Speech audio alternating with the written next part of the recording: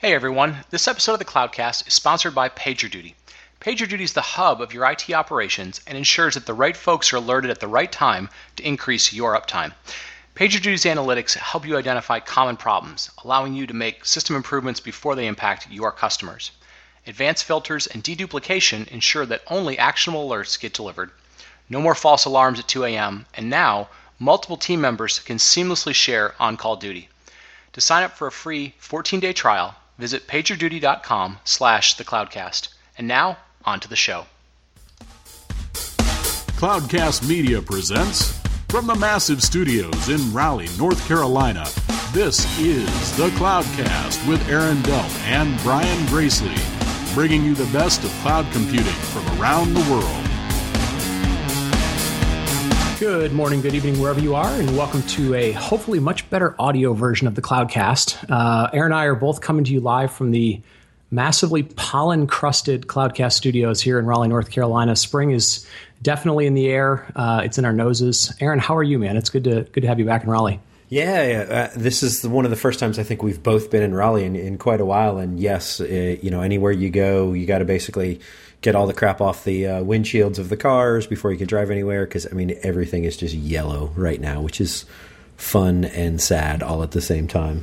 Yeah, it's the circle of life, but it's the one downside of living in the South. So today it's going to be a cool show. So, today's going to be an old friend of the show. And we always say we never play favorites, but this one is one of our favorites, really, because the last time he was on, and it's been a long time. It's been a couple of years now.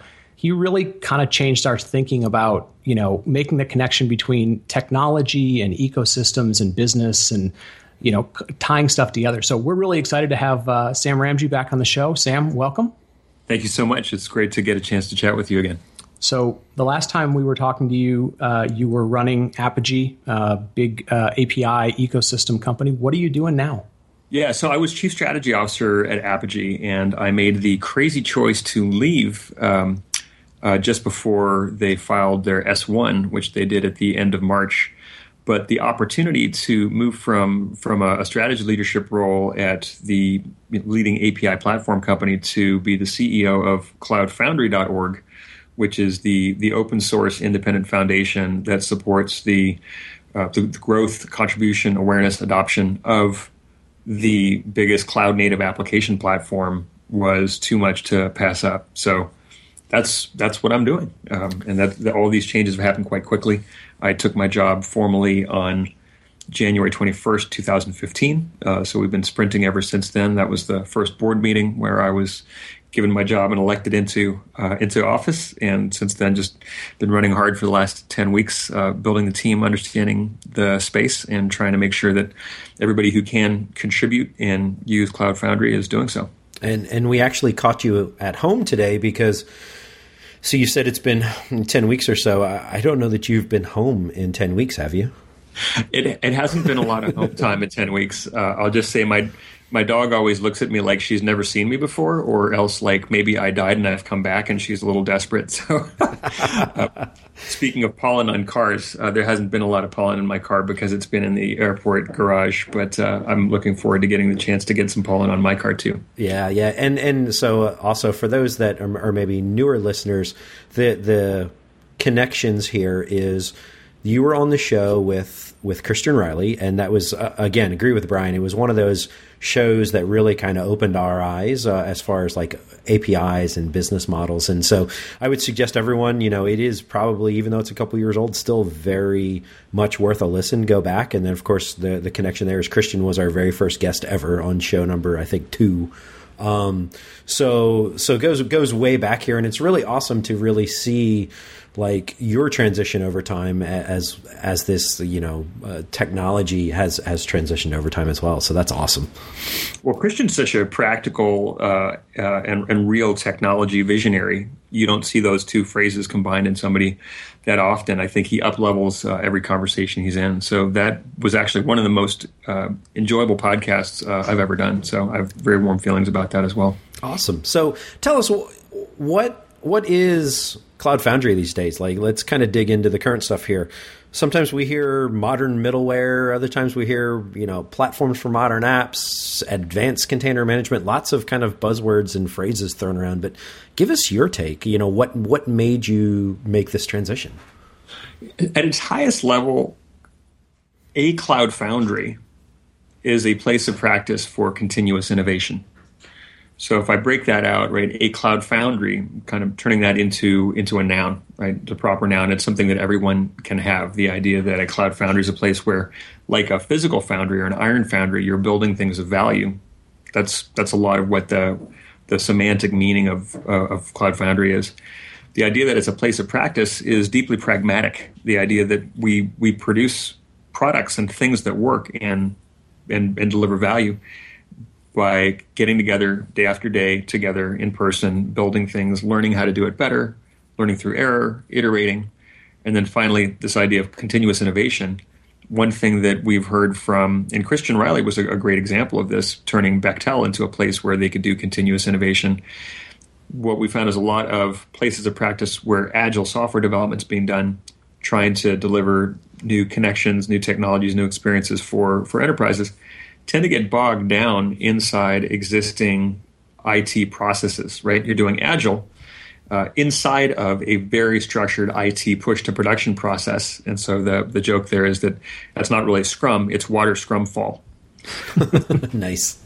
A little painful, right? So that's the big vision, right? That's what a Cloud Foundry should be, because as every company becomes a software company, or maybe more specifically than Mark Andreessen had said it, every company is becoming a cloud services and apps company.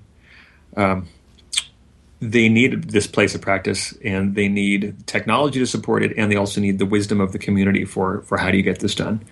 If we dive down a level, then what is Cloud Foundry the bits? What's Cloud Foundry, the open source project that you can find on GitHub/Cloud Foundry? That is a cloud-native application platform. It's the only multi-vendor, independent, open source project that is a cloud-native application platform. And each of those words kind of points back to the changes that are going on. The idea of a cloud-native application is quite different from a traditional application that's being moved to the cloud. Cloud-native applications are based on microservices. They use a 12-factor app architecture.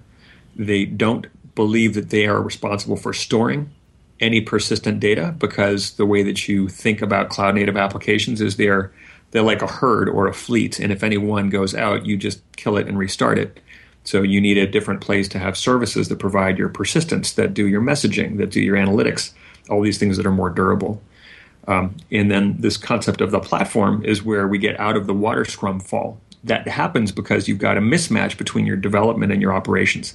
So if we start building towards a DevOps culture in every enterprise, the only way that we can scale that is by giving IT ops a single coherent platform that's designed to work, that they can operate without going crazy, that is able to support developers doing not just continuous integration, which is maybe the silver standard of Agile, but doing continuous deployments, right? All the way from, you push the button and it's in production and it's live, even if you're Walmart.com. That's the gold standard for Agile, and that's what every company needs to get to. So cloud-native application platform, as a phrase, started picking up a lot of momentum in early March at Enterprise Lobby in Hawaii. Adrian Cockcroft was talking a lot about cloud-native applications, cloud-native application architectures. The set of people who were there thinking about it said, what this really all calls for is a cloud-native application platform. And that's what Cloud Foundry has been built to be over the last couple of years, and is certainly a good definition of the arc of where that project's going over the next couple of years. Nice. Awesome. So clear up something for me, because I don't know if I've misunderstood something or if I just heard different things. Cloud Foundry, the project, has gone through a lot of different iterations. It started as sort of a VMware project. It became more of an open source project. It spun out into different things.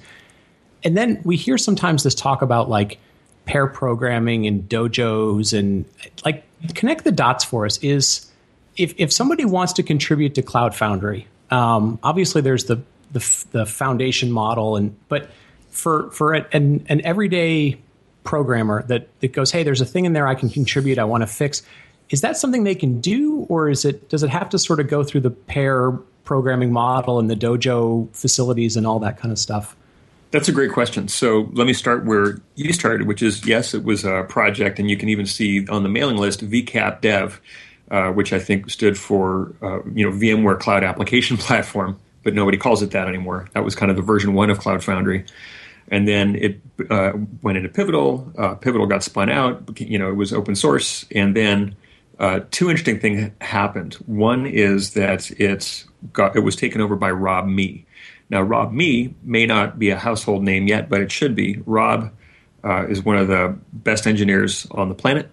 He founded Pivotal Labs in 1989, and if not the inventor, probably the very best exemplar of practice of pair programming. Right. So from 1989 at the foundation of what became Pivotal Labs, I think the name Pivotal came out in like 92, and that's been running ever since.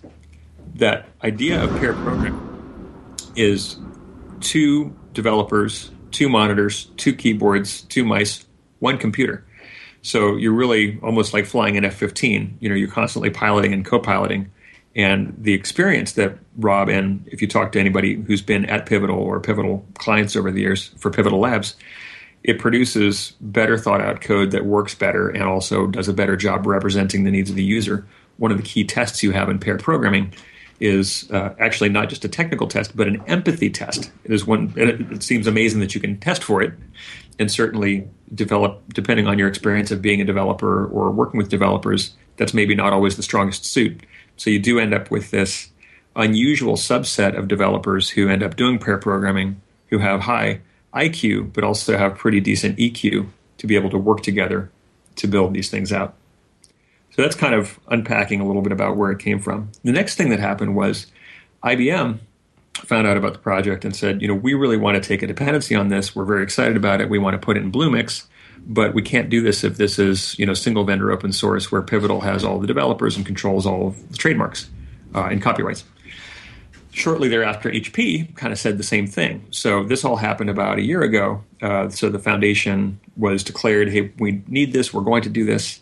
Started getting built out and accepted. And then just over the last couple of months, as we actually incorporated the foundation and built out the staff, including Chip Childers, who's our technology chief of staff and really an amazing person. Yeah, we know Chip. We've transferred all of the copyright into the foundation. So now the foundation is the legal entity that owns all the intellectual property associated with Cloud Foundry. So that's how it's an independent project. Getting to the last part of your question, how do you contribute? You can get on the mailing lists. You can get on VCAP Dev. You can get on the repositories. They're on, as I said, they're on GitHub /Cloud Foundry. Like any open source project, people are going to be interested. They're going to want to send requests, suggestions, file bugs, send pull requests. And those are always going to be probably a bit on the tactical side. To be a contributor, if your pull request is accepted, in order for that to happen, we're going to ask you to sign a contributor license agreement to make sure that copyright comes back into the foundation and that we can keep the intellectual property set well governed, right, clean for anybody else who might ultimately want to make this an upstream component of theirs and go and tweak it, commercialize it, whatever. To become a real hardcore committer, to have commit rights and to understand the architecture of this distributed system, by definition, distributed systems are non-trivial. A distributed system as a product that's supposed to land in the data center and scale things up, scale down, manage health, manage monitoring, that's even more non-trivial. So to become a committer, that's where we get into Dojo. So Dojo brings together a few of the concepts that you brought up, included paired programming and committer status. In Dojo, you would enter a pairing model. You would spend 6 to 8 weeks working with somebody who already has committer status, working on a particular discrete subsystem within Cloud Foundry. And as you go, you're improving the code, delivering against the stories that are in the storybook or the backlog or the icebox as determined by the project lead. At the conclusion of that, you're going to end up with commit rights. So from then on, you can continue to attribute through pair programming. Some projects use a more classic open source model of distributed committer, which is, we're all working on things individually and we'll send pull requests. And we've also started to see a lot of adoption of remote pairing. So you could have a pair working, on site somewhere, and then the rest of the team maybe 3 more pairs is on site at a different location. So those systems can work. What we're trying to do is to make this more transparent, easier to adopt, and sort of more obvious. Where do I start? What's the process, and how do I conclude it, so that we can make it easier for companies and developers to contribute.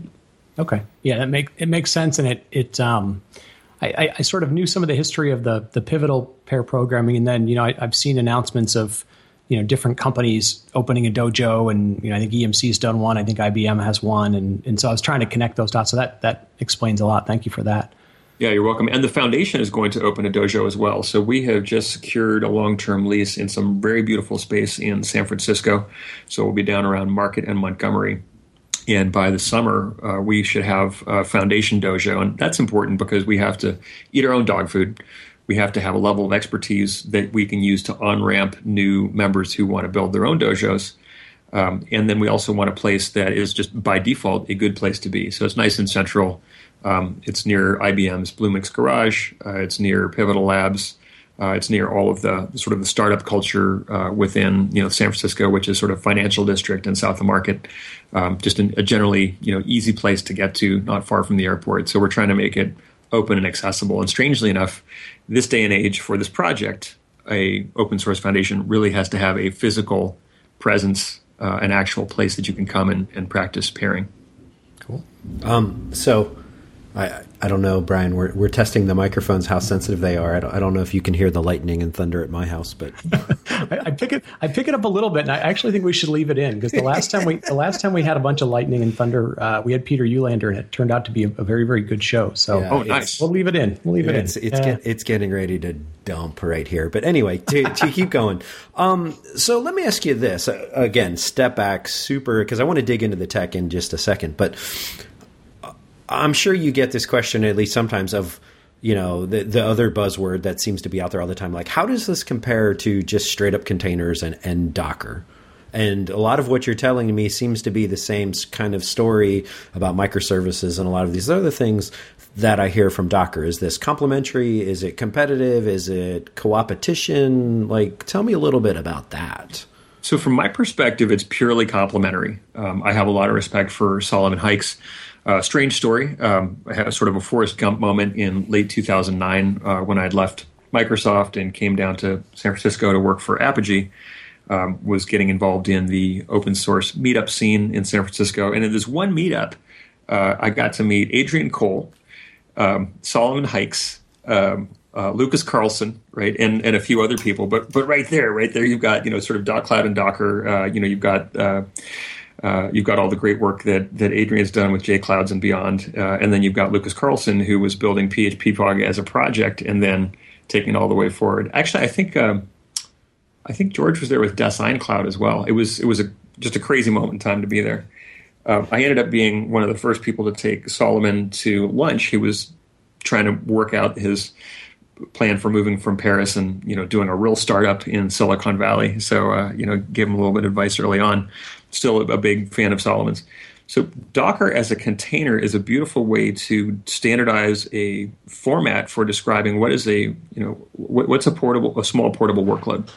Portability has got to be one of the core things we care about as we get into the next wave of cloud computing, where we're not just using one big monopoly player and all of their core services with Amazon and all the new things like SQS, SNS, EMR, all the upper layer services they're offering. We've got to be focusing on portability. A Docker file is a great portability format for defining, what do I want as a developer in my stack. It's not in and of itself forcing microservices. It doesn't force a 12-factor app. That is a design pattern you can apply to something that you put inside a container. So where Cloud Foundry and Docker come together is probably best seen through a refactoring we have of the Elastic Runtime. It's codenamed Diego, D-I-E-G-O, and if you're curious, I can tell you why that's a silly developer pun.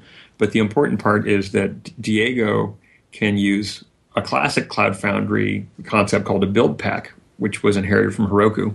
The idea that you could just have a little bit of code, and the build pack would take care of all of the other dependencies, bundling those in and making that run.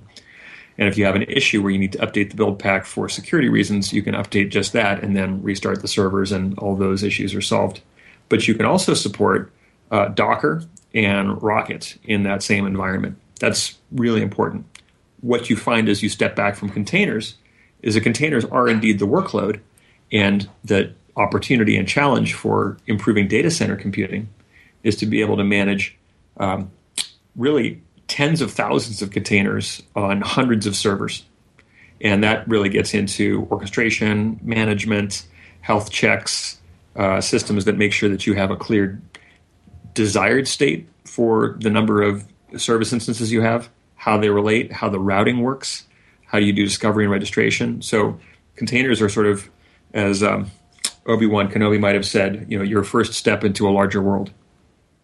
So Diego, to a certain extent, is kind of doing for the container infrastructure, if you will, what Solomon talks about sometimes with with Docker, and I think what he calls it is sort of a pluggable with batteries included kind of architecture, where it's like we're going to include the things that'll be there because people want stuff to run out of the box, but if you want to use other things, there is a pluggable way of doing that. Is that kind of what Diego looks at it looks at those different container ways of doing things, and it goes, we're cool with all of those. Plug in the one that you like. Absolutely, right. So under Diego, Docker is important. Rocket and the file format based on the app container spec is important. Also, some other longer-term Cloud Foundry containers called Garden. And Garden's interesting because it supports both Linux and Windows. So, a platform has got to be open beneath, and it's got to be clean above. So the surface area that we present to developers programming microservices applications needs to be very clean. Underneath it, we need to be able to just move all of the workload, all the bits wherever they have to go. And the big challenge in large-scale application and distributed computing is how do you patch the fleet? So containers are a nice way to take care of that as well. And also reduces the number of guarantees that an application expects from the infrastructure. In the old days, an application, to use Craig McLucky's analogy, Craig is the product manager for Kubernetes at Google. He said in the old days, an application was more like a pet, right? What's a pet? Well, it's your dog or it's your cat. It's got a name. If it gets sick, you get very upset. You take it to the vet. You try to figure out how to fix it. A better analogy for what you expect out of containers is more like, his analogy is cattle. I'm going to use maybe a fleet of cars, right? If a truck breaks down, your truck doesn't have a name. You don't cry, right? You probably just get a new truck and get things going back on the road. So how do you just assume that all these things are ephemeral and put the important durable services, right?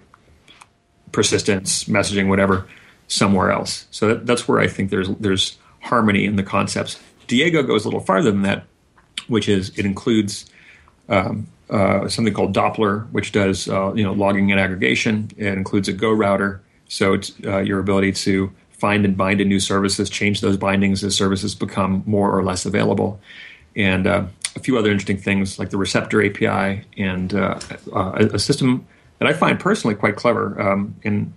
When I came across it and it was being described to me, I thought that's a really nice way to solve this.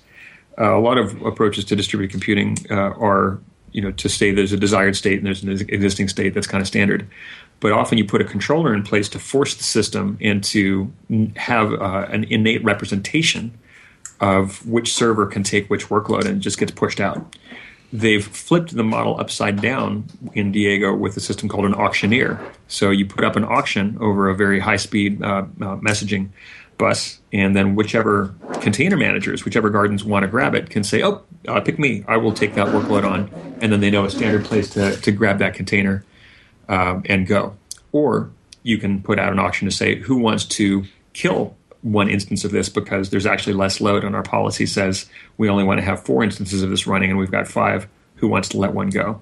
So those are all parts of what Diego does. It's pretty nice, very elegant. It's a very good refactoring and re-architecture of what was previously the droplet execution agent and some of the other components around there, including how it works with the router and the cloud controller.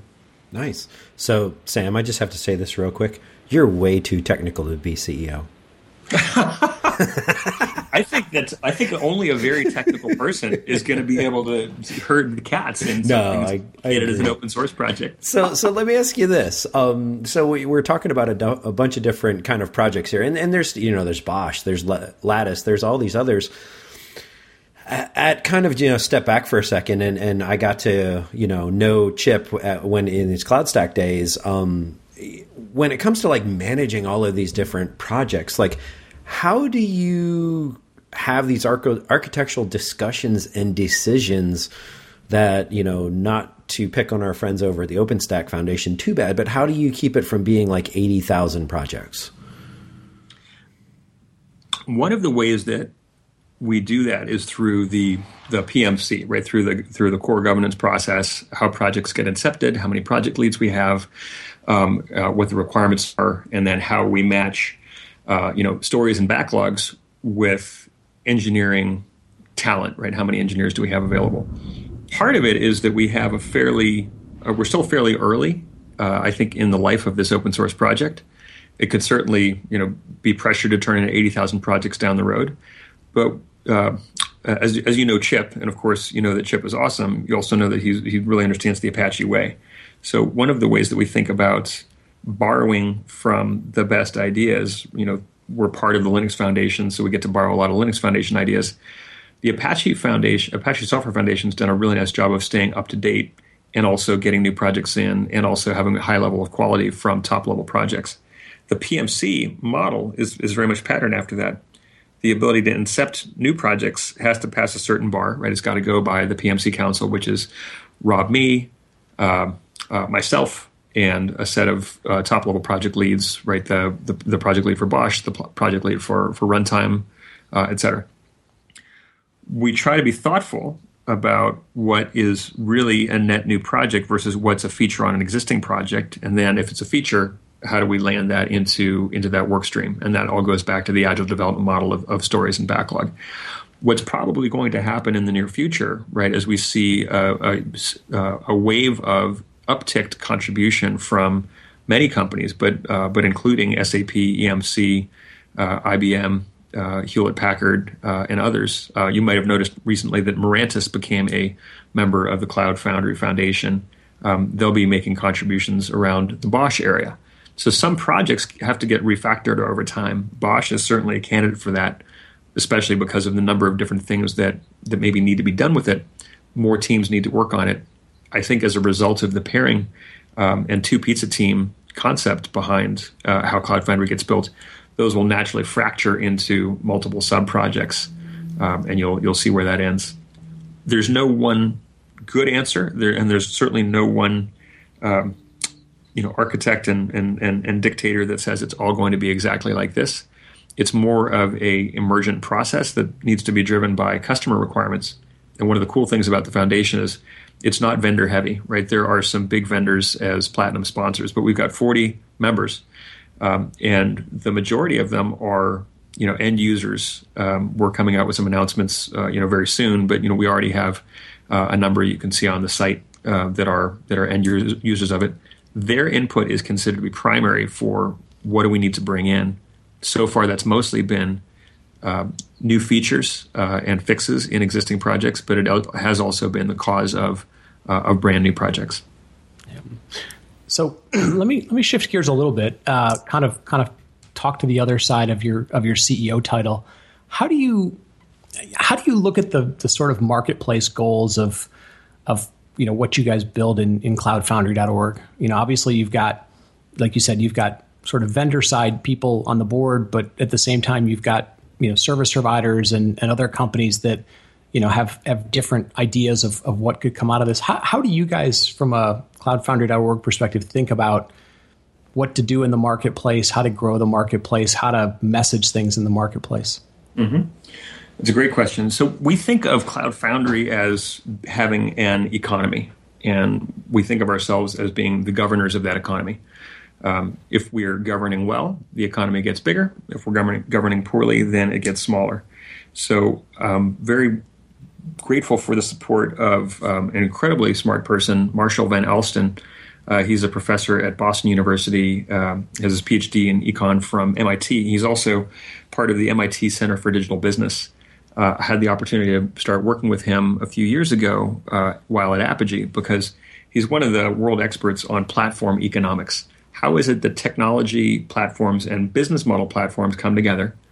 How do they work effectively? How do they distribute wealth? How do they encourage sustainable commercial investment and outcomes, while not having as he would say, a monopoly is a market failure, right? Without having a broken model where you're getting inappropriate distribution of wealth. So that's sort of the top level perspective, is that we are governing an economy. And if you look at our job recs, you'll see that, strangely enough, one of the first 8 people that we're hiring is an economist, because we need to be able to understand the reach and the measure. We're running global polls to understand where Cloud Foundry opportunities. Then we can turn that information around to our members, so they can say, well, for the particular type of buyer, right, size of company and region, this is a good part of the world for me to focus my efforts on. This is where we should do marketing and outreach. It's also a really important aspect of governance to be a market maker. So what is Cloud Foundry? That kind of sounds like a philosophical question, but it needs to be answered by a certification. If it's certified, then it should be allowed to use our trademark. If it's not certified, it should not. So the lens that we're applying to certification is our promise, right? Our vision is to create a ubiquitous set of Cloud Foundries that give you portability and interoperability to enable a vibrant and growing ISV and developer ecosystem. What's going to hurt Cloud Foundry would be if we don't govern that well and apply the mark. So you've got lots and lots of different things calling themselves Cloud Foundry, but you can't pick up an app that's running on one Cloud Foundry and run it on another. That will be a failure. What's going to work really well is if we're clear on training and certification of individual people, and that we can be rigorous about the technical certification of apps and services that are compatible with Cloud Foundry or that represent Cloud Foundry distributions like IBM Bluemix or Pivotal Cloud Foundry or HP Helion or ActiveState Staccato. How do we make sure that those things all deliver on this interoperability and portability promise? Because that's what creates large-scale markets. That's interesting. And to take that kind of market and marketplace concept a little bit further, so you've built a lot of both developer communities and kind of ecosystems before. Is there a kind of a certain app type or a domain that you're specifically focused on in growing that market or marketplace? Or do you think like this type of app will potentially grow faster than others? Or, tell us a little bit about applications and business problems you were trying to solve here.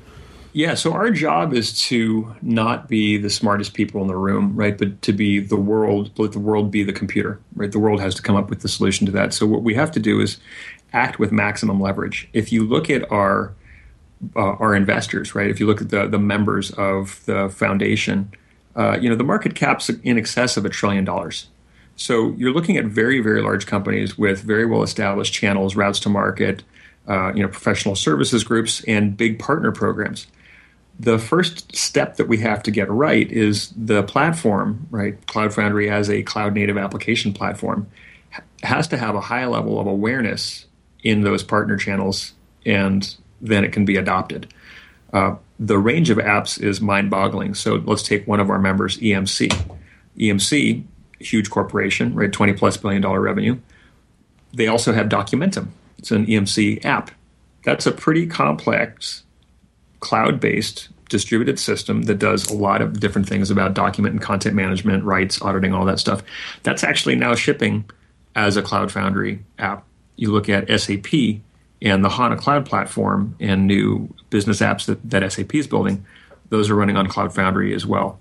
So taking the right set of members, and again, if you add to that IBM, HP, right, we're talking about pretty enormous companies with big, partner events, partner channels, incentives for participating. We're getting pretty close to being able to support Cloud Foundry on Azure. Of course, Microsoft has major, partner presence and incentives for new developers, existing developers to run apps on Azure. If they're running on Cloud Foundry on Azure, they're just as eligible for the incentives as anyone else. So our opportunity is to make sure that we are orchestrating the ecosystem very thoughtfully through these enormous software companies and turning them into channels for their own benefit and for the benefit of each of their partners to take Cloud Foundry through. All of that pressure will continue to make Cloud Foundry better. We have the privilege of working with some really, really big ISVs who put tremendous pressure on Cloud Foundry over the last couple of years to make it better for them, and then get that out there. So that's sort of the first big picture answer, which is we need to be a global platform. Underneath that, I'm really, really curious about a few particular areas, right? So as we follow that idea of ecosystems, we start looking at what do industry ecosystems look like. GE has built something called Predix, PEREDIX, which is an industrial internet cloud service. So what does that do? You manage heavy industry, big equipment, engines, take data feeds off of them, and then do predictive maintenance. That's all running on Cloud Foundry. So it makes sense, and it's something that I was watching for the last couple of years at Apogee. It makes sense that there are going to be a set of industry-specific clouds. Those are probably not going to be run by Amazon or Microsoft because technology companies tend to build purely horizontal things. Big players that can also make big IT investments in specific industries are going to make industry-specific cloud services. So I think Internet of Things is interesting. Intel's got a big play there, could end up being a living cloud platform for that. GE on the industrial internet side. Financial services, right? We're seeing some very interesting things coming out of Wall Street groups. There will probably just be room for a couple of platforms per industry, and I think there will be at least one for every single industry. And there are many dozens of standard industry codes, and I think each of them is probably going to have a cluster around sharing data and a particular set of application workloads through a platform. Our job is to make sure that there are working groups to support each of those industries, so we can make sure that Cloud Foundry is a good place for that to land. Nice. Yeah, no, it's interesting. Our industry is always funny because it's a lot of the ideas come back again. Sometimes you've got to fix the bandwidth of the CPU or the cost, and the ideas work at a later point. I mean, in the mid 90s, we had the automotive cloud that was going to get built between the big three. You've forever had talk about, the healthcare cloud and the various, university clouds. So, but it's interesting. You've now got, open source, which allows them to customize things. You've got, public cloud services, which takes away the capital investment. So it's interesting that those ideas are coming back around because the economics work for them now, where maybe they didn't before. That is so well said.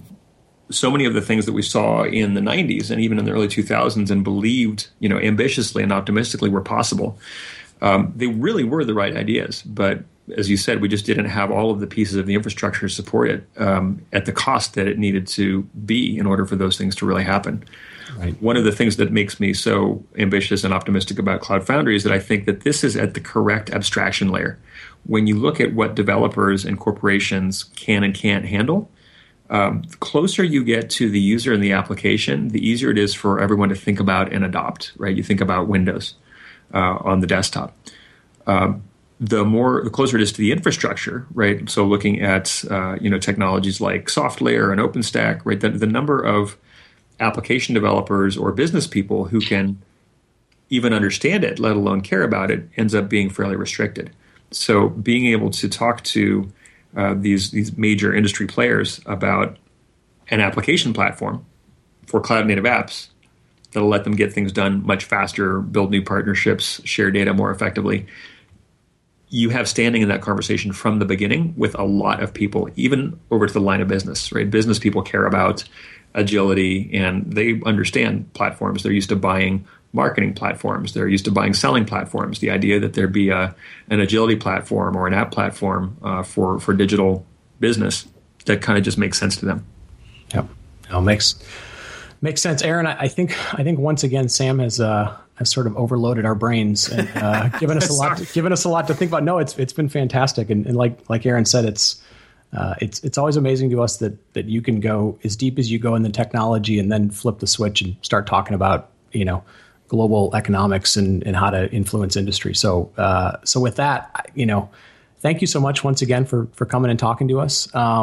You talked about traveling all over the place. Where can people find you if they want to pick your brain on stuff or send the cloudfoundry.org group a suggestion or something? What's the best way to engage you guys? Well, you can always get me at sramsey on Twitter. You can also find me sramsey at cloudfoundry.org. Always a good place to come in. If you're technology centric and your question's much more on a technological or project bent, then you want to hit Chip Childers. That's cchilders at cloudfoundry.org.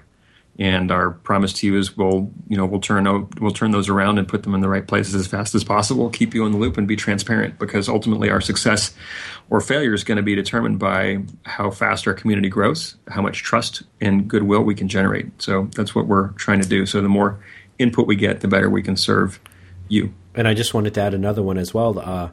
Next month is Cloud Foundry Summit in Santa Clara, May 11th and 12th. And the Cloudcast is actually kind of the official podcast of Cloud Foundry Summit, and we're going to be out there doing shows and talking to people. And so if this of interest to you, we're going to actually have quite a few more shows coming to you kind of, live-ish from the event. So this is going to be huge. It's going to be a lot of fun. It is May 11th and 12th in Santa Clara. The event is going to have some awesome, what I'd call nerd culture speakers. We have Christine McKinley, who's a physicist and a rock star. We have Andy Weir, space nerd and author of The Martian. The Martian is now been made into a movie. Yeah, fantastic book. Yeah, thank you. Yeah, I'm pretty excited about that. I can't wait. Andy's an old friend, so it's great to see him succeed here. So, Matt Damon is going to be starring as Mark Watney, which is pretty exciting. And we have our footnote, which is sort of the last keynote of the show, is Cory Doctorow, which is going to be completely crazy and amazing. And then within that, we have a lot of conversations that are focused on either A or B. A is, you're a customer, you have used this, you've seen the good parts, you've seen the warts, you talk about that. So that's going to be a great place to connect around real world applications of Cloud Foundry. What can we learn? What are the business outcomes? The other half is going to be technology tracks of everybody from the community talking about what have they built, what's on the roadmap, and we have every project lead and architect from the Cloud Foundry project will also be there having open house. An open house is going to be a fairly free-flowing open space format, talk about what's on the roadmap, take input, learn how to become a contributor.